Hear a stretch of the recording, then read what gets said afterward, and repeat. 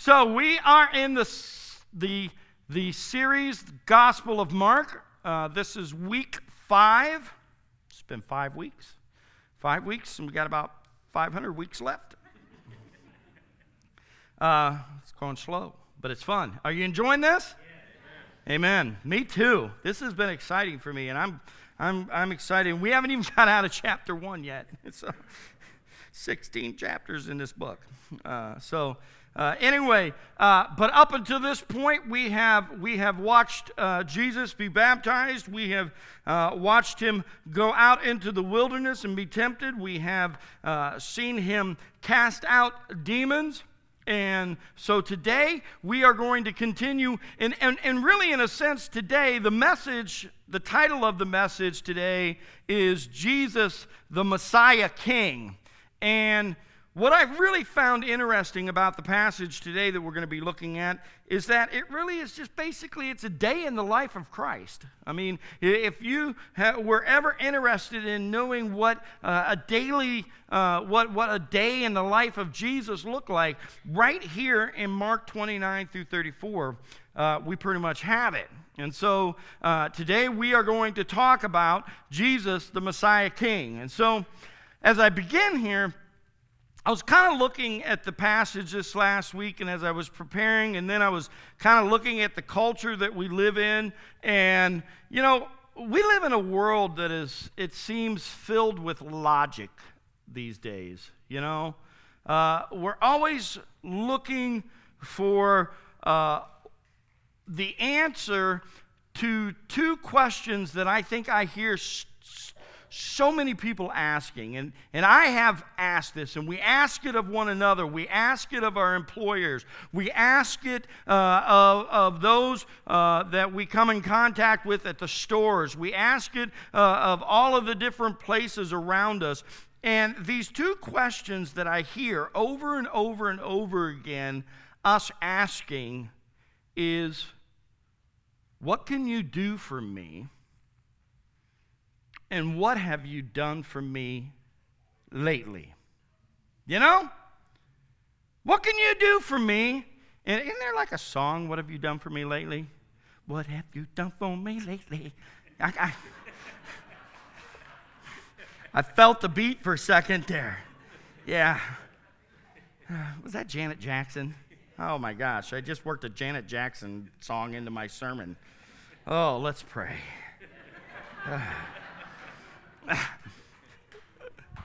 But we ask this question a lot. What can you do for me, or what have you done for me lately? And the reason why we ask this question so often is because we live in a culture where everyone is about a means to an end, okay? And we all want the end result. We want to know what is being done for us. We want to know what's in it for us, for me, you know?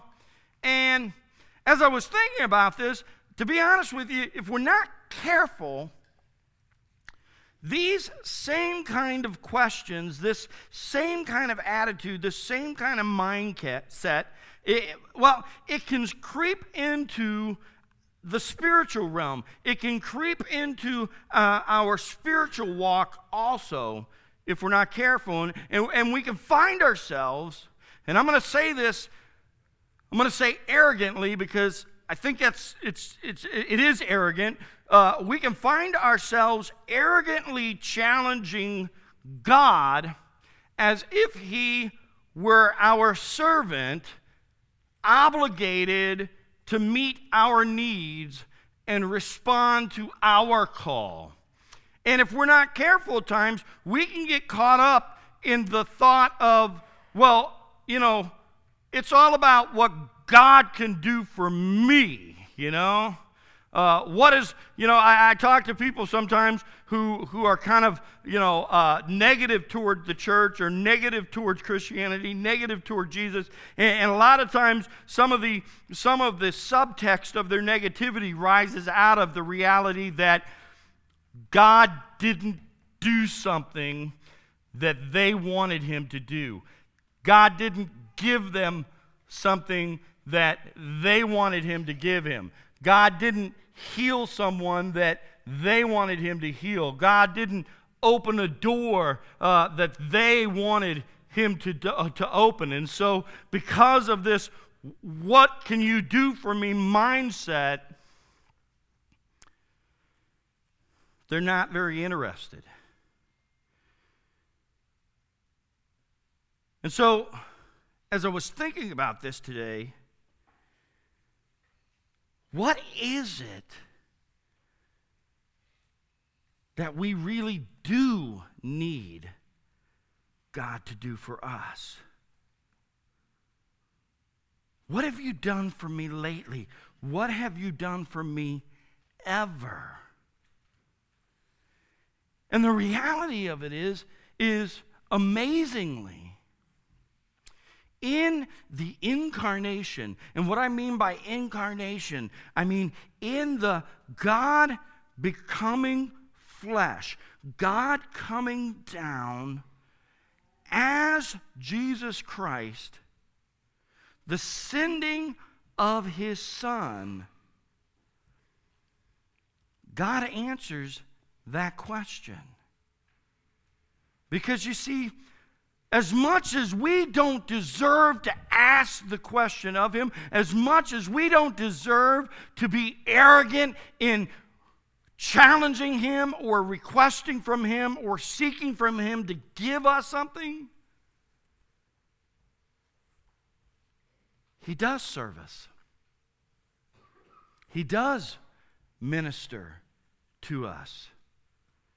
As a matter of fact, he even sacrifices himself for us. And so perhaps the key verse that summarizes the Gospel of Mark and the ministry of Jesus found in the Gospel of Mark is Mark chapter 10, verse 45. And I know I'm jumping forward by 9 chapters. But in chapter 10, verse 45, Mark writes these words. He says, "For even the Son of Man came not to be served, but to serve, and to give his life a ransom for many." You see, the ransom, the payment for sin, occurred on the cross. Can we say amen to that? His service to wounded and helpless sinners like us is the characteristic of his ministry from the very beginning to the end. And it's shown, as we're going to see today, in a day in the life of Christ, here in Mark chapter 1, verses 29 through 34. You see, all through the first 30 verses that we've gone through up until this point, in chapter 1, Mark uses a word that's very interesting. And I don't know if you picked up on it, but he's used it multiple times, and that word is immediately, or right away, or at once, if your translation is different than mine. And it's how he deals with the events each and every day. It's how he deals with the events. It says with a sense of mission or with a sense of urgency. Jesus here, he's here, and then he's there, okay? And he's ministering to this one, and then he's ministering to another. And he truly is, as we're seeing here in the Gospel of Mark, he is the servant of the Lord, healing the physical sick. He is setting free spiritual prisoners. He is letting loose those who are held captive by the prince of darkness. We've seen him cut loose those who have been under oppression of demonic sources. And so the question that we go back to the beginning, what can Jesus do for us?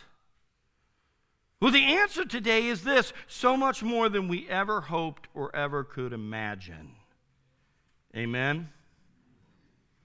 So let's start. Let's read Mark chapter 1, verses 29 through 34. If you got a Bible, turn your Bible there. If you're using your tablet, if you're on YouVersion, remember I told you guys we've got the events on there, so you can open that up, and it's actually got the scripture there. But let's look at this. So starting with verse 29, go ahead and throw this up on the screen. I want to read this to you, and hopefully it's large enough for me to read. Great. Awesome.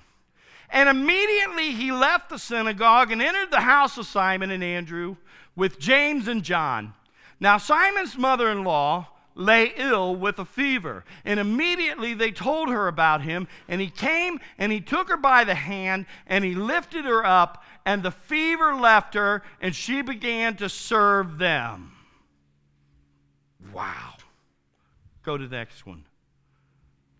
That evening at sundown, they brought to him all who were sick or oppressed by demons, and the whole city was gathered together at the door, and he healed many who were sick with various diseases and cast out many demons, and he would not permit the demons to speak because they knew him.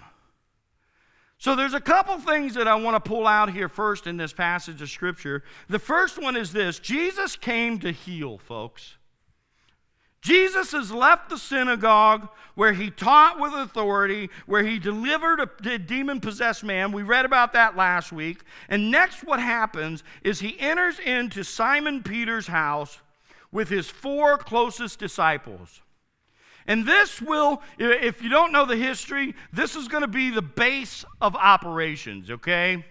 This is going to be where Jesus is going to operate at, and he's going to go out in and around Capernaum, okay? If you look at chapter 2, chapter 3, chapter 9, chapter 10, go on, look through all of those. You can, hey, by the way, you can read ahead. Just wanted to make that available to you, you know? It's not one of those things where, I got to stay right here. I stopped reading my Bible when Pastor Steve started preaching through Mark because I didn't want to jump ahead. No, please read ahead, okay? So here we find in this passage, Jesus in Peter's home. He's at Peter's mother-in-law, is sick with fever, okay? And so the nature of the illness, we don't know what the nature of the illness is here, but here's what I want you to understand first, okay? It's not about what she is sick with, all right? It's about the power of the healer, all right? So at once, they inform Jesus of her illness, and just as quickly as he goes to her, touches her, he heals her, all right?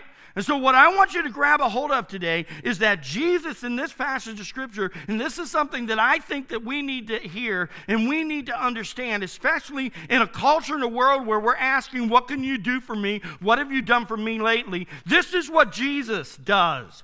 Jesus brings healing. He brings wholeness to the broken. At once, he entered in, he touches her, and he heals her. There's no spells, there's no incantations, there's no rituals. With compassion and a personal touch, Jesus restores Peter's ailing mother-in-law to full health.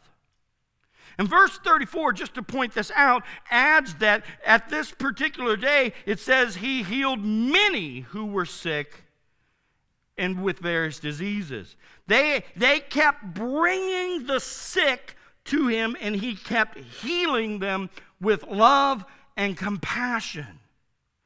So let me ask this question. Let me ask you, is there healing in the atonement? Is there healing in the sacrifice that Jesus made? Is there healing in who Jesus is? Is there healing in what Isaiah 53:5 says when it says, we are healed by his wounds?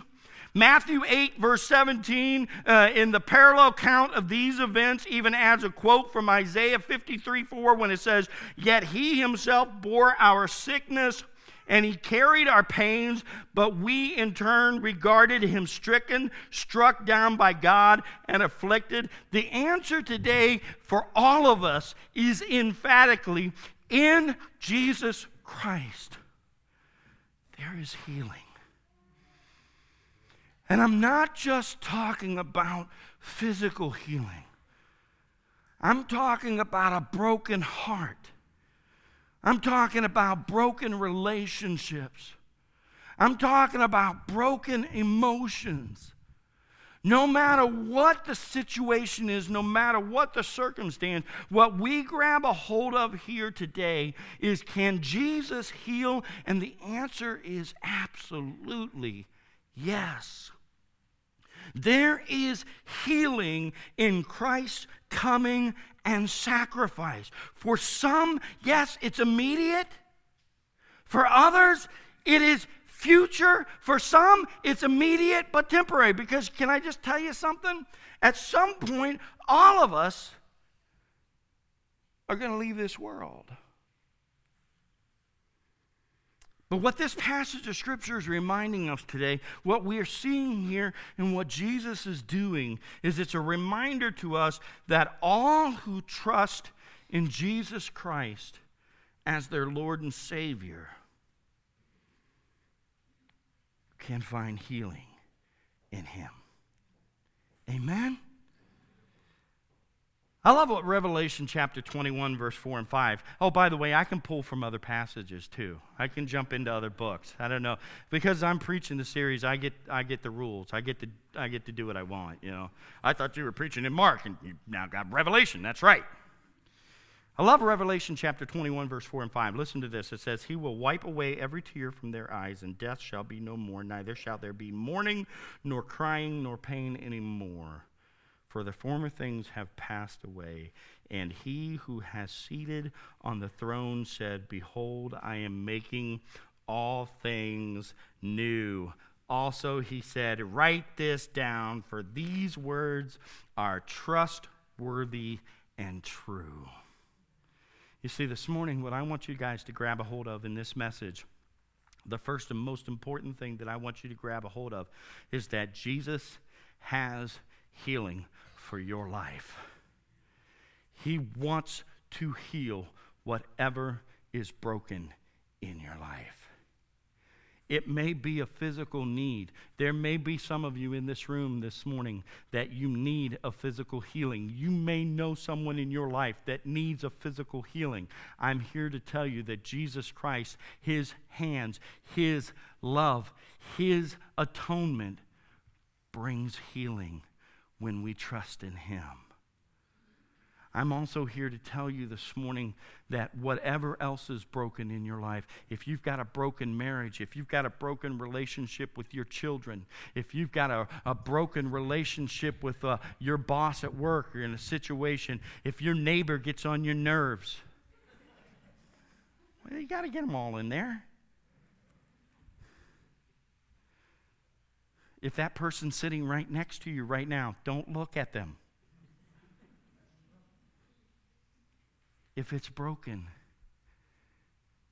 He has healing available to you if you'll trust in Him. We're going to leave this up here all the time because this is fun to lean on. You see, as we're studying through the Gospel of Mark, Jesus came to restore what is broken. He came to make whole that which has been left, torn apart. And this morning, I want you guys to grab a hold of this. I want you to grab a hold of the healing power of Jesus Christ. And I don't want you just to think about it. I want you to live in that healing power today. Because my Lord and Savior sees nothing that is beyond repair. Amen? Now that leads me to the next passage of Scripture, the next part of this passage that I want to share with you, and that is not only does He heal, but Jesus also came to deliver. Now specifically in this passage of Scripture, He came to deliver those who are possessed, those who have been demonized. Mark chapter 1, verse 32 through 34, and let's go ahead and read that again. It says, that evening at sundown, they brought to him all who were sick and oppressed by demons.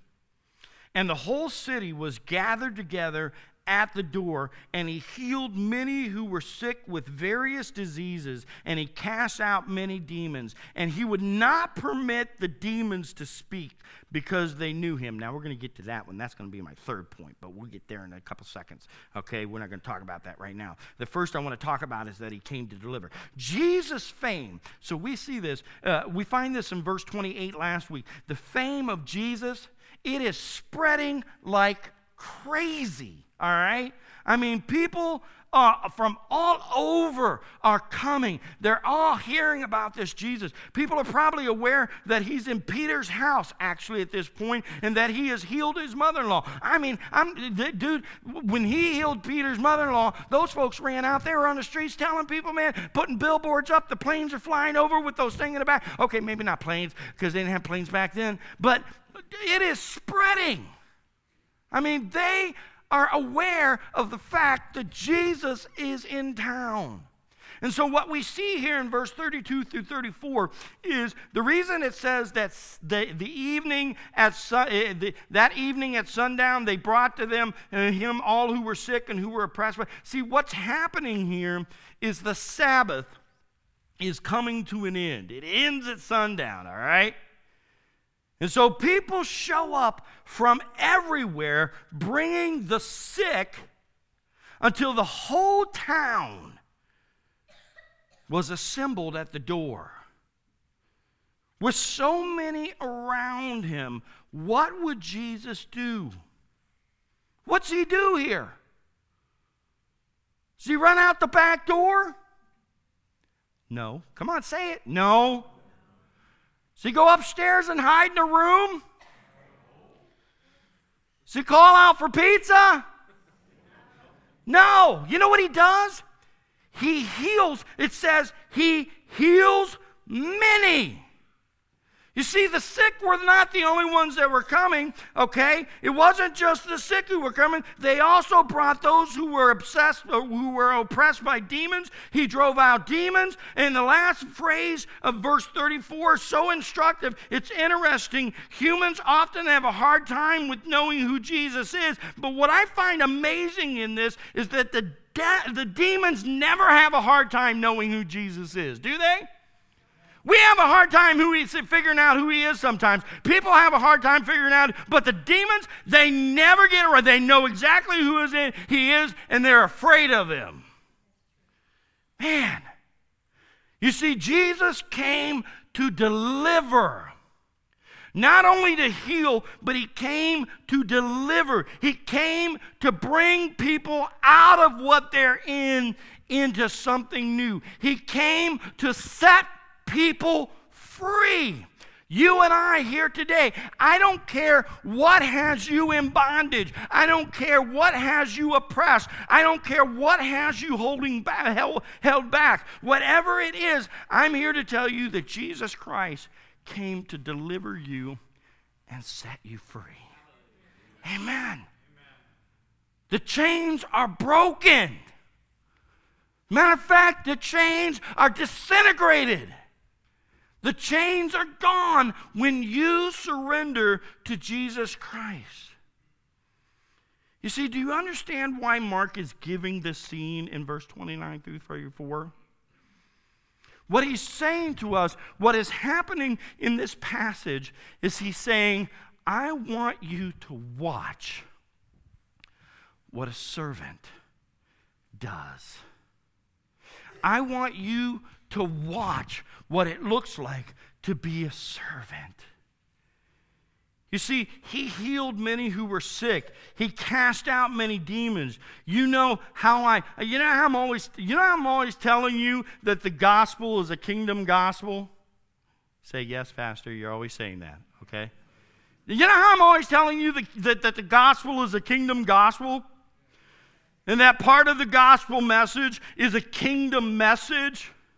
You see, what we're seeing in this passage today, this gets me so excited. What we are seeing is we're seeing what I tell you all the time firsthand. The kingdom has come in the person of the great and awesome King, Jesus Christ, and it is moving forward with great speed and success. And what is happening here in this passage, no one can stop it. You see, folks, Jesus wants to heal and he wants to deliver every single one of us in this room. Every single person outside these four walls today.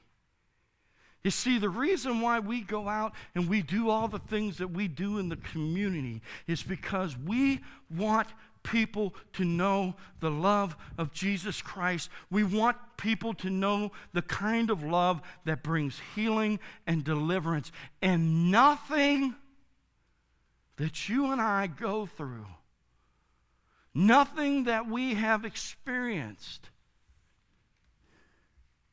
is beyond that. There is nothing broken beyond his repair. Amen?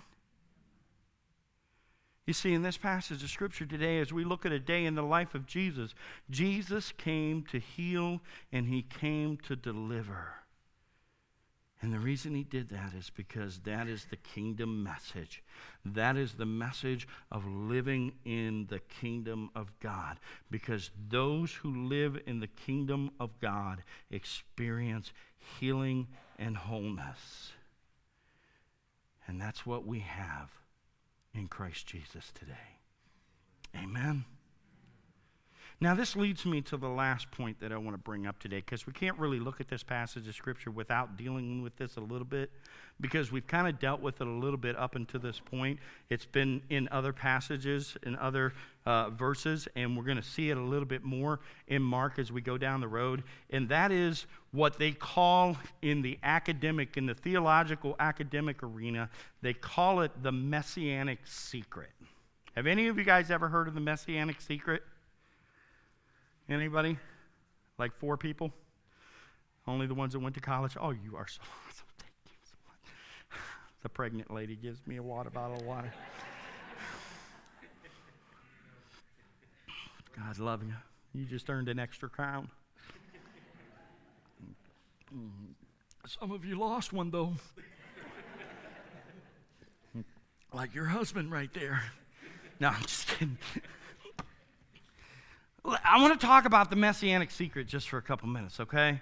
Because what the Messianic secret is all about is it's about this, what we see happening here, and that is when Jesus, it appears, is attempting to conceal his identity. He's attempting to conceal his messiahship, and that's why it's called the Messianic secret. Because the question is, why, like in this specific passage, why does Jesus not permit the demons to speak in verse 34? And why will Jesus, when next week, when we're in verse 44, why will Jesus tell the leper to say nothing to anyone? You see, this strangeness, this what appears to be a secret identity that is in the academic realm is referred to as the Messianic secret. It's an important and it's an interesting issue to discuss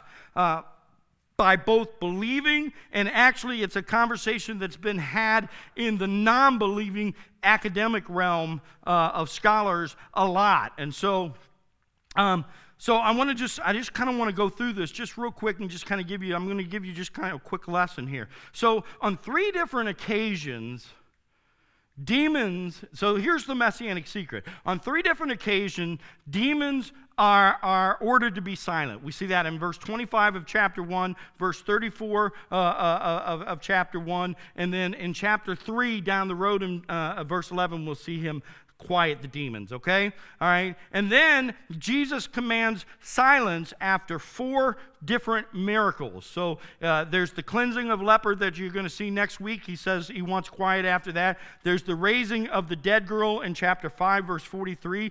There's the healing of the deaf mute that takes place in chapter 7. And then there's the healing of a blind man in chapter 8. And all 4 of those times, Jesus will ask or commands to silence after these things, okay?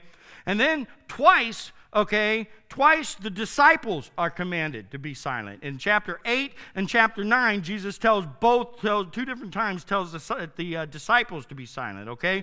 And then there's also in Mark, you'll see two different times when Jesus will withdraw from the crowd so not to be detected, okay? We'll find that in chapter 7 and in chapter 9, okay? And then beyond these explicit admonitions to secrecy, Mark seems to imply secrecy in other aspects of Jesus' public ministry. Now, the first part of the interesting section of this, I don't know if I said that correct, but you'll figure it out. What's interesting about this is in most of the situations where Jesus commands silence, the result is often what? The opposite. Yeah. The more he tells them to be silent, the more they talk. All right? Kind of sounds like our kids sometimes. You know? Sounds like, well, let's not go there. Sometimes you have people in your life where when you say, hey, listen, don't say anything. And it's like they walk out of your room, office, whatever, and like, it's like they had it's like they had a bullhorn in the back pocket, and as soon as you said don't say anything, they were like, okay, I won't say that you just said this. So I want to point this out, and then I want to make some observations real quick. So let's make some observations just real quick. So why is this taking place? Why is there this, what is called the messianic secret? Why is this happening? And so here's some observations that I pulled out this week, and then we're kind of wrap this up. First of all, observation number one, Jesus wanted to avoid the impression of being a mere miracle worker or a magician, okay? Those who conjure up tricks seeking attention for themselves. You see, Jesus is different than that, right? Amen? He came to defeat the power and the effects of sin in the whole world. He's not just a magician. Amen? All right. Second observation, Jesus wanted to avoid unhelpful publicity to have more moments of private teaching with his disciples. Obviously, Jesus' reputation gathered a crowd. We see that, right? And this crowd demanded attention, and every moment Jesus spent in public was a moment he could not spend intimately discipling those that he was preparing. Because we know now Jesus would only have 3 years, right? He would only have 3 years with these guys. And so there was a plan that he had.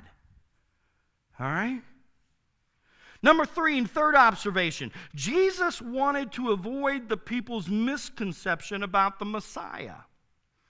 You see, his messiahship was characterized by service and suffering. It was not sensational displays of miraculous activity that would excite political messiah fever. Because can I just tell you something? At this period of time, they were looking for messiahs around every corner, weren't they? For those of you who've done any kind of theological study, man, Jesus was not the first one to come on the scene claiming to be the Messiah. And the truth of the matter is, he won't be the last one. Jesus is not interested in the publicity of messiahship, all right? He's not interested in the political realm. His attempts to reign have nothing to do with him taking over the throne of Caesar, right? Number 4, Jesus wanted to express his humility as the suffering servant. as the suffering servant of the Lord. You see, what Jesus wanted to inform us of is that only through the medium of faith, ultimately in a crucified and humiliated Savior, is his messiahship going to be fully comprehended. Go to Corinthians, 1 Corinthians chapter 1 and 2. You see, one cannot grasp the fullness of his worth without realizing that he must die. And he knew that. We don't simply like Jesus because he can do miraculous works. We trust him because of his death on our behalf and his resurrection for our victory. That is the gospel message. Amen? Jesus wanted to avoid the recognition from an undesirable source, such as demons. Who cares that the demons know me? Or hypocritical leaders, for that matter. You see, what Jesus wanted, and these are the observations I make in this, Jesus wanted his identity concealed to point to the hostility of the religious and political leaders of the day. There was a stark contrast between Jesus' humble love and the Pharisees' look at me religiosity. This disparity is seen most clearly in Jesus' own choice to walk resolutely into the destined hour of his passion. You see, I bring these up today. The reason I want to talk about this just for a second is because there are some who have suggested that Mark invented this portrait of Jesus Christ in order to explain why Jesus was not recognized as the Son of God prior to the Easter event. Some would argue that Mark in here is trying to make Jesus look like the Messiah because most didn't understand that he was the Messiah until he walked out of the tomb. And I'm here to tell you today that what we're seeing here, this messianic secret, has nothing to do with what Mark is writing. It's not about what Mark is doing. It is what Jesus is doing. You see, I want us to make it clear here today. I want to clear the reason nobody recognized him as the Messiah is because all they were looking for was a political, military Messiah who would liberate them from Roman oppression. You see, the reason I bring this up is sometimes I think we get caught up. I got to walk down here and get on the same level with everybody because I'm definitely not up there. Sometimes I think we get caught up in the what can Jesus do for me mindset. Because as much as we claim that he is Lord and Savior, all we're looking is to find out what he can do for us and what he has done for us lately. You see, it's not about what Jesus can do for you and I. It's more importantly about what he has done for us. And that is, he made it possible for you and I to be set free. He made it possible for Steve Van Fossen, with all of his flaws, with all of the mistakes that he has made in life, for all of the stupid things that he has done. By the way, if you're a first-time guest here and you don't know who Steve Van Fossen is, that's me. All the junk that has taken place in my...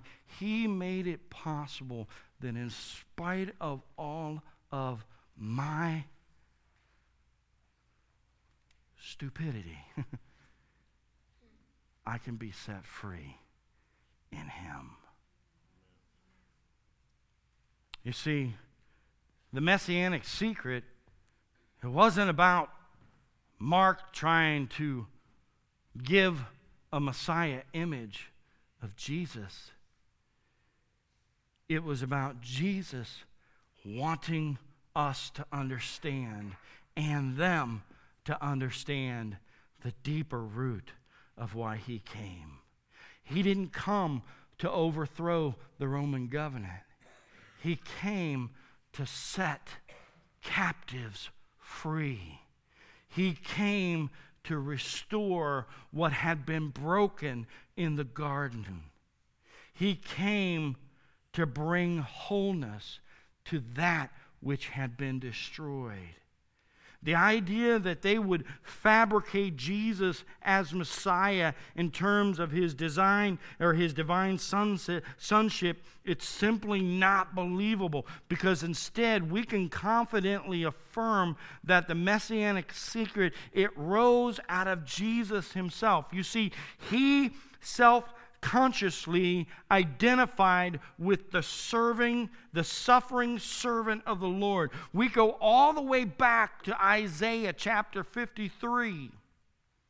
And Jesus knew the need to guard his messianic identity from premature and false understandings.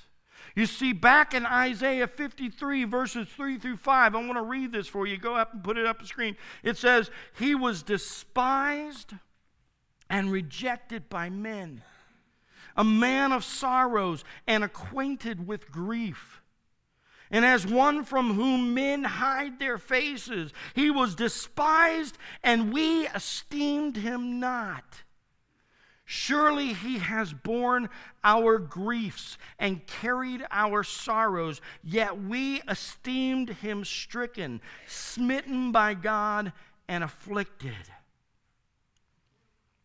But he was pierced for our transgressions. He was crushed for our iniquities. And upon him was the chastisement that brought us peace. And with his wounds, by his stripes, we are healed."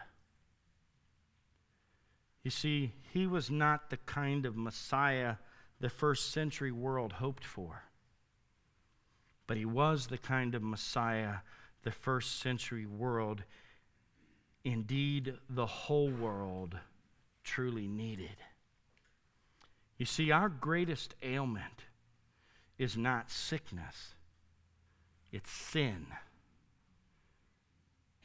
It's not demons, it's death.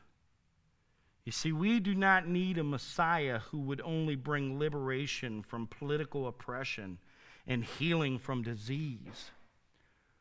What Jesus wants to make clear to us today through this passage is we need a Messiah who will give his life, who would give his life as a ransom for sinners just like us.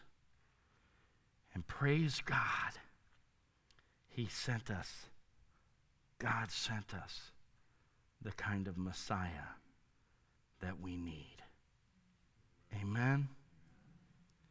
This morning, as the team comes forward, I want to close by letting you know some things today that I hope you already know, but if you don't, I hope this will bring healing and deliverance to you. Number one, listen, God cares about the problems in this fallen, sin-infested world. He cares about your problems. He cares about the things that you are struggling with right now. He cares for you deeply. And he knows, number two, he knows that we hurt and that sin is a constant reminder of our finite, mortal humanity.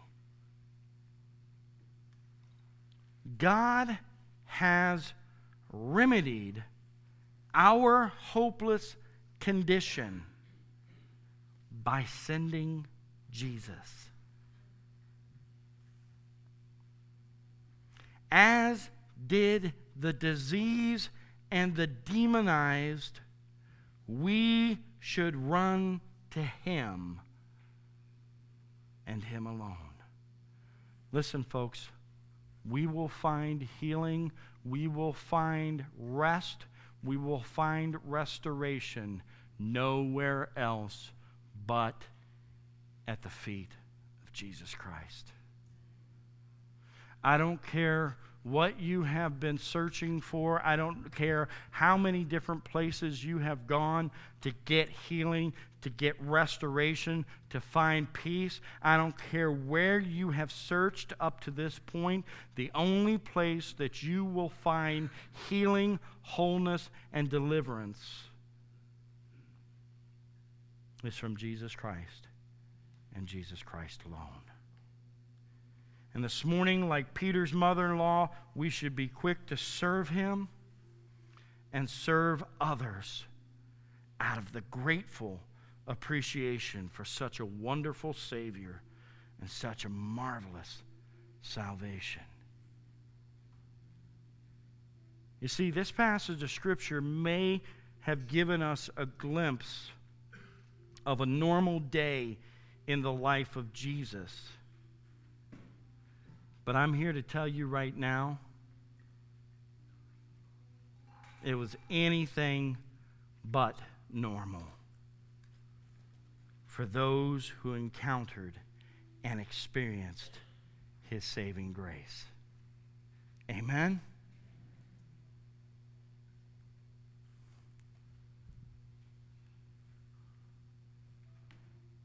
Have you received Him? Have you surrendered to Him?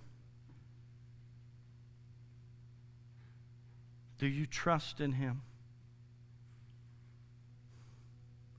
Do you understand that He wants to set you free? Let's bow our heads. Heavenly Father, this morning, Lord, I just pray right now that in this room,